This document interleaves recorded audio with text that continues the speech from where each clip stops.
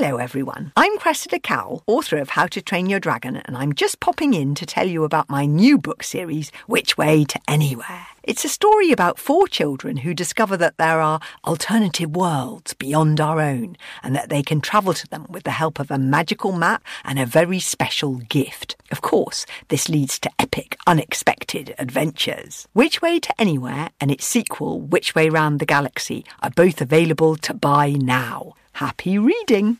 Hello, welcome along. If you're looking to search around the universe to discover some of the science secrets lurking nearby, you've come to the right place. My name's Dan. This is the Fun Kids Science Weekly. And this week, it's an Earth Day special. Now, Earth Day is a vital day. It's where people all around the world think about how we treat this planet and what we can do to help it in the current climate crisis and to be more sustainable. And we've got a brilliant guest for that this week. We'll chat to a science expert, Lucy Hawking. She is the daughter of Stephen Hawking, who's kind of the dad of science. You'll have heard of him. She's got a brand new book out, and it shows how people all around the world adapt to extreme climates. When we travel out into space and look back at the planet, that's the image we see. One planet, one human race. We need to look after it. We all live here. It's home to all of us, and we need to try and get along and cooperate. Also, we'll take some time away from this planet and head to Deep Space High, the smartest school in the solar system, and we'll look down at the Earth to see how and why it moves. Planets move in all sorts of ways you might not realise, like under your feet. It's a mad muddle of movement down there. Come on, let's see for ourselves.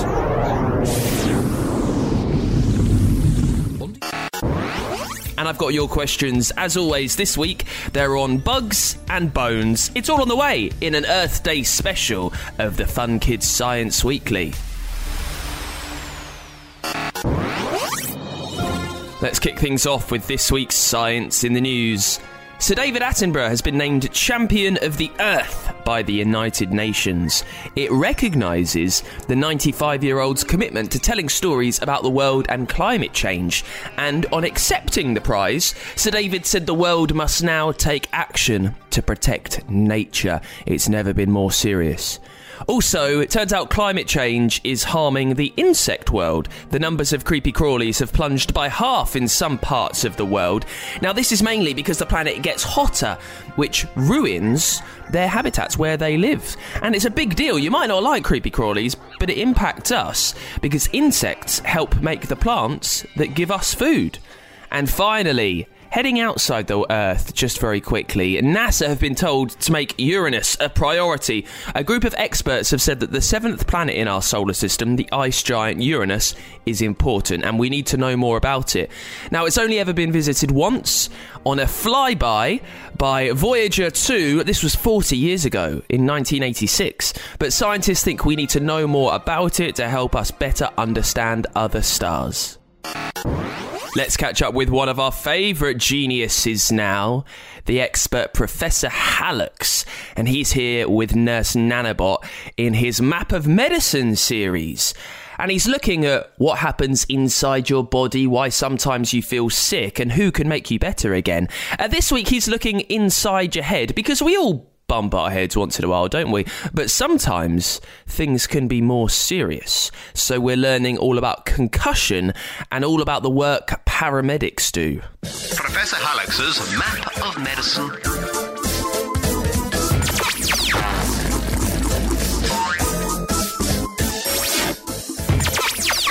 Emergency! Professor!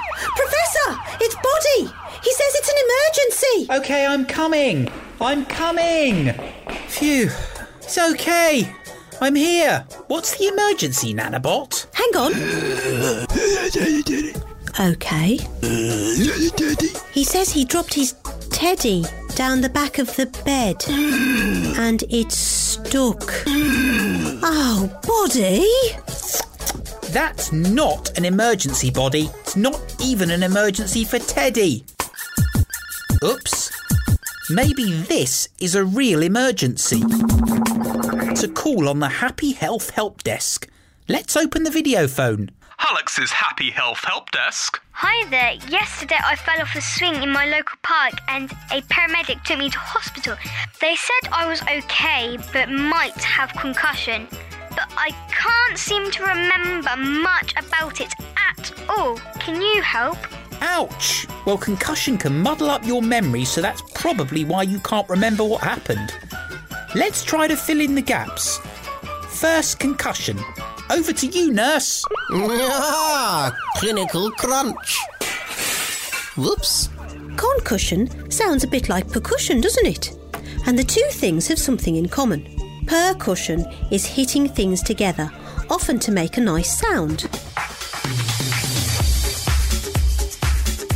Concussion is when you've hit your head by accident, following a fall. It can make you feel very strange and is not nice at all. It happens because brains are very soft and are cushioned in our skulls by blood and spinal fluid. If your head hits something hard, then the brain can knock against the skull, and this can change the way the brain works. If it's a big bang, it's very important to be seen quickly by a doctor because serious head injuries need more treatment. Have you noticed characters in cartoons are always bashing their heads and they stagger about looking woozy and have stars or birds spinning around their heads? Well, it isn't a bad picture of what concussion can feel like. You might feel strange and dizzy or sick, and you might have trouble remembering what people have said to you. If it's serious, you might actually be knocked right out like a boxer. That's why it's a very good reason to wear your bike helmet when cycling or scooting. Better safe than sorry. That's right. The good news is that most concussions wear off, but slowly. Now, the kids said they were examined by a paramedic. I've got some great facts about them, so let's find out more about these emergency experts and where they work. Just let me load up the map of medicine. Opening the map of medicine. Paramedics aren't doctors, but they're very highly trained and come to the scene of accidents and medical emergencies to give healthcare wherever it's needed, at home or outside on the roads. They have very special vehicles to get around in. Any ideas what they might be? An ice cream van? No, that wouldn't work, would it? They need to go a bit faster than that. Any other ideas?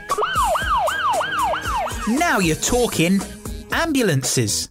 Ambulances have to travel fast but safely, so paramedics are expert drivers too. Sometimes they use motorcycles or cars to get on the case as quickly as possible. There are even air ambulances, helicopters crewed by paramedics and doctors for really serious emergencies like big road crashes. Now, the blue flashing lights and sirens which ambulances use are pretty cool, but there's a load of stuff that's way cooler, and that's the equipment they bring with them.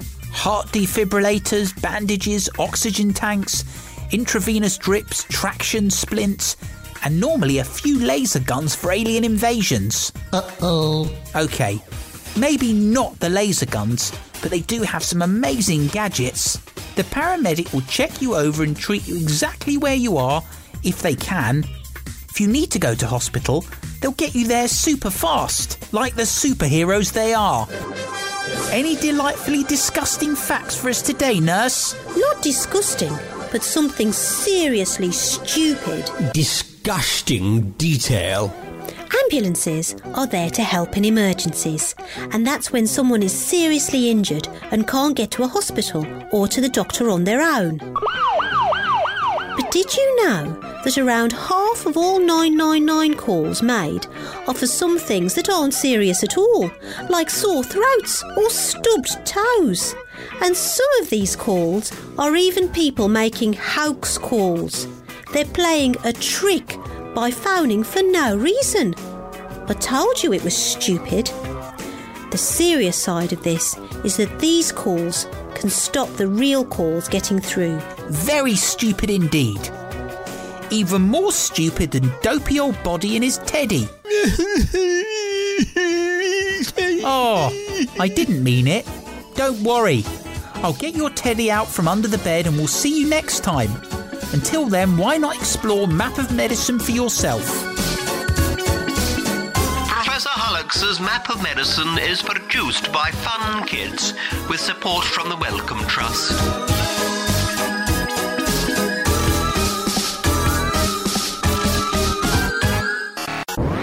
Let's get to your questions then. If there's something sciencey that you want answered on this show, if you'd like me to do all the digging for you to solve your science problem, leave it as a review for me on Apple Podcasts. You can find the show. There's a little comment box at the bottom.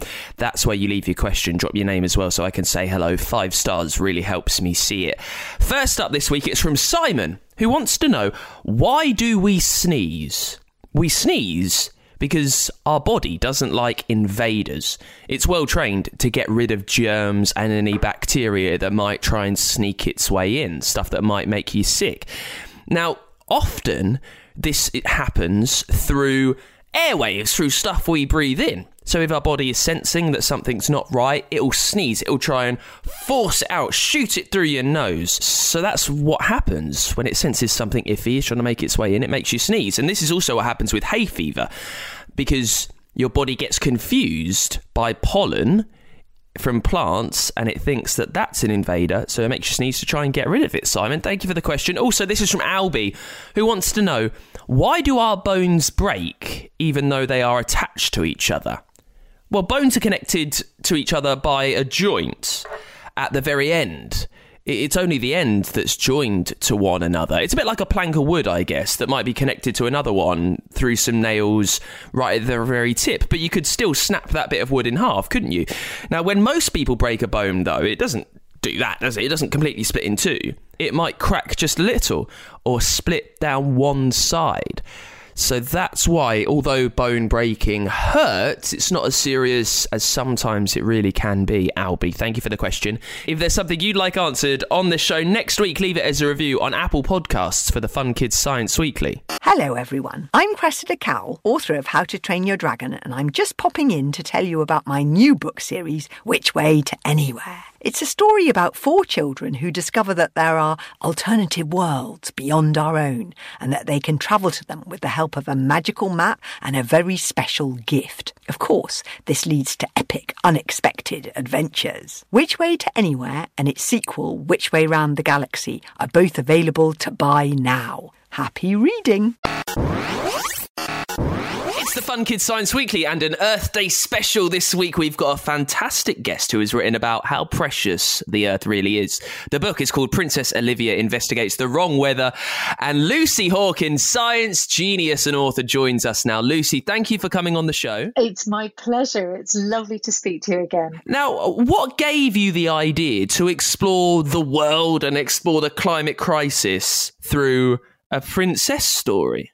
Well, so lots of ideas all fed into how Princess Olivia Investigates the Wrong Weather turned out. A few years ago, I did a book which was a compilation of science essays called Unlocking the Universe. And for Unlocking, I worked with a teenage author to get her to write about how climate change looks to her generation. Now, Nitya produced an outstanding essay on what it feels like to be a teenager looking at climate change. And she said a few things that really sparked a thought chain in my mind. She wanted to say to her peer group and to younger readers that it was really important that they educated themselves on the different causes and consequences of climate change. And then she also went on to talk about deforestation and the need to plant trees. Now, that's kind of, that is the thesis of Princess Olivia Investigates the Wrong Weather. And I very much saw I felt like Nitya had laid down a challenge to me as a storyteller to write something about life on Earth. I'd written 6 books by then about traveling around space, about being on different planets and celestial bodies in the universe and investigating these fabulous, bizarre and extraordinary environments. And I sort of thought, well, hang on a minute. I've actually never really written about the Earth. So that was how the kind of science theme and the climate change impetus came to me. And then obviously I need to think of a story and a structure to put it in and what would be engaging and fun. And I always go for what would be an unusual way to tell a story about a specific topic. So that's kind of the thought process way back when I first came up with the idea. Now, there's a lot of talk about the climate crisis at the moment, and doing research for this book, I imagine you had to discover all manner of things of why it's happening, what could happen, but there's a lot of fact and there's a lot of fiction out there. How did you, being someone who knows about science, figure out how you wanted to present this and what you wanted to say in the book? Well, as with the previous series, the Georgia's Secret Keys series, I worked with scientists to create a narrative and to add scientific content to a storyline, because as you're exactly right, it's so important that the information that we provide for young readers is accurate, is well-sourced, is scientifically evidenced, and also that it kind of comes from a reputable voice. Because we talked about this before, kids are barraged by information now, so many different points of view, different arguments about this, that, and the other. In Princess Olivia Investigates the Wrong Weather, I have 3 climate and earth scientists writing inserts for the book, and all of them, gave their viewpoint on helping me with the storyline, on talking about what I could do and what I couldn't do. And it's very important for me to have that very specific, very expert guidance, also from people who really want to communicate with a young audience. Like, the enthusiasm is always really lovely when I do these pieces of work with scientists, because it's a very new way to do outreach through storytelling about something that seems completely bizarre, like a princess living in a mountaintop castle. How's that going to tell us about climate change? But they're always really good sports and come along on the adventure with me. Well, I'm glad that you've spoken to loads of experts, because it means I can kind of ask you what they said. I know it's all in the book, but this is an Earth Day special. And when we hear about the state of the Earth and what might happen in a few years' time and whether it's too late, it's very easy to get down about everything, but it's good to get some optimism and some hope. So through researching this book, what have you learned about what we can do right now? So not big things, but is there anything small that listeners can do just to make themselves more sustainable? Yeah, so this is really important when writing the book, was not to make it about climate doomism or about some horrible dystopian future, or to make it exactly, you put your finger on one of the main problems, is that everything seems so huge, so overwhelming, so set in place already that we think kind of, well, there's nothing I can do. But actually, when you look at it, we are all part of this ecosystem that is Earth. And if we can all do just little things, one of the astonishing facts I found out is that if you turned the tap off while you were brushing your teeth, you might be saving up to 3,000 gallons of fresh water a year. And just little things like that.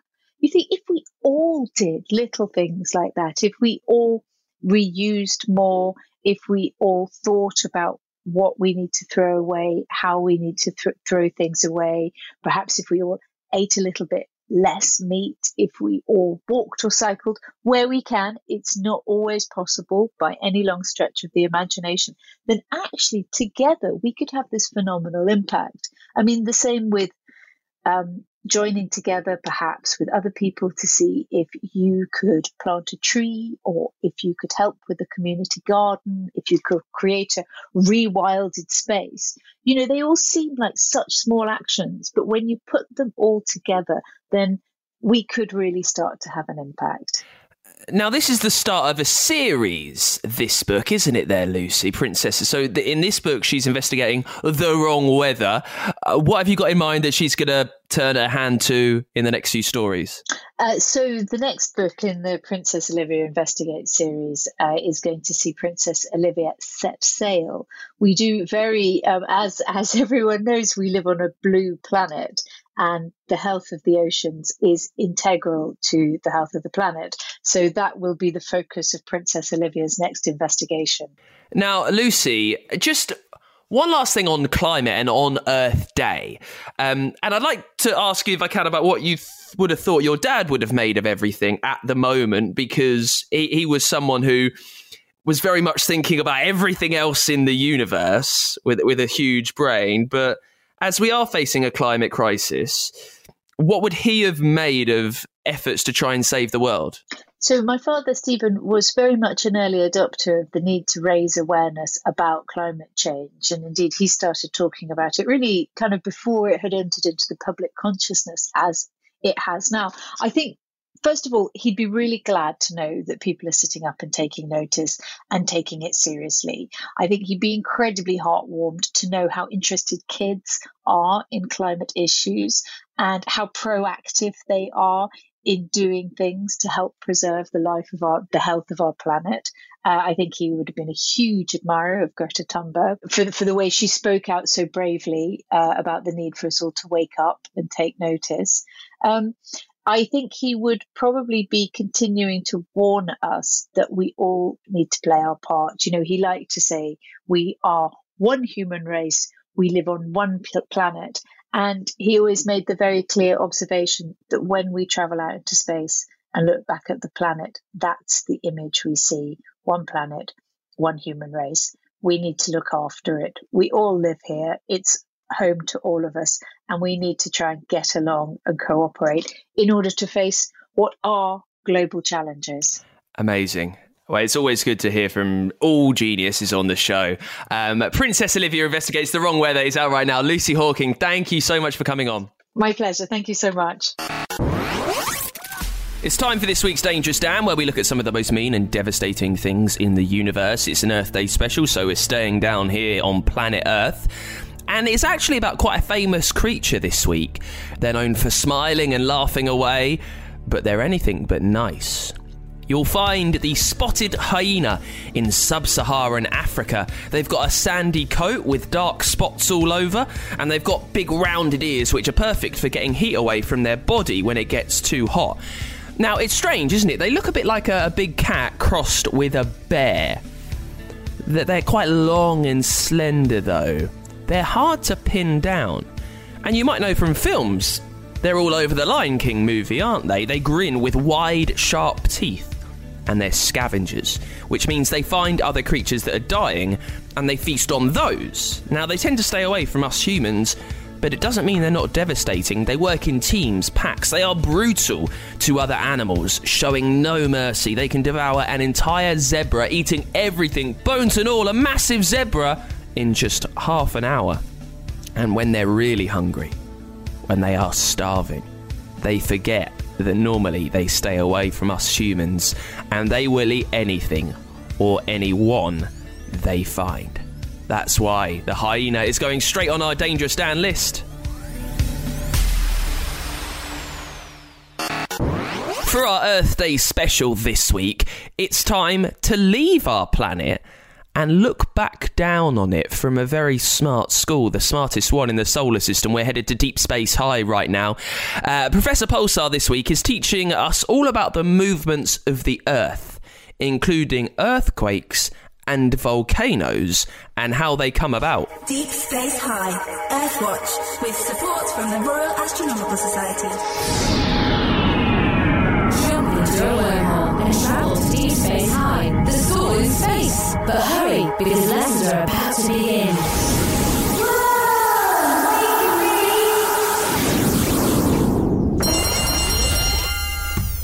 Hey, Sam, did you know that in the last minute you've travelled 16 miles? No I haven't. I've just been sat here watching the footy. Yeah, but this planet you're sitting on is travelling at an incredible 1,000 miles an hour. You just don't really feel the speed because, well, it's like when you're in a train or a car. Everything around you is moving at the same speed. That's right. Planets move in all sorts of ways you might not realise, like under your feet. It's a mad muddle of movement down there.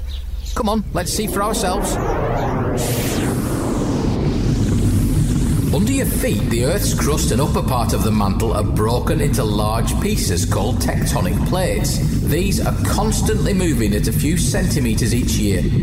Although this doesn't sound like very much, over millions of years the movement allows whole continents to shift thousands of kilometres. This process is called continental drift. Hey, yeah. If you look at all the countries on a map, or a globe, it's a bit like a jigsaw that's been pulled apart. That's right. Good tip, that one. A great way to see for yourself.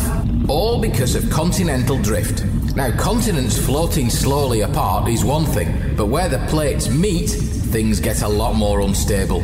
Earthquakes! And volcanoes too. Sometimes the crust may even crumple to form mountain ranges. Let's get out of here. So mountains were made by the Earth moving? Some of them were, for sure. The Himalayas, for example, are a stunning mountain range caused by the movement of tectonic plates. You can find pictures of them on the internet. Wow, they're big. As we don't get earthquakes in the UK, does that mean there's not much tectonic plate activity here? Well, actually, there are quite a few earthquakes in the UK every month. They just tend to be too small to feel. If you can visit the Natural History Museum in London, there's a special earthquake room where you feel what a big one is like. I suppose we're lucky not to have to worry about volcanoes. Couldn't agree with you more, although that wasn't always the case. Come on, I've got one last thing to show you.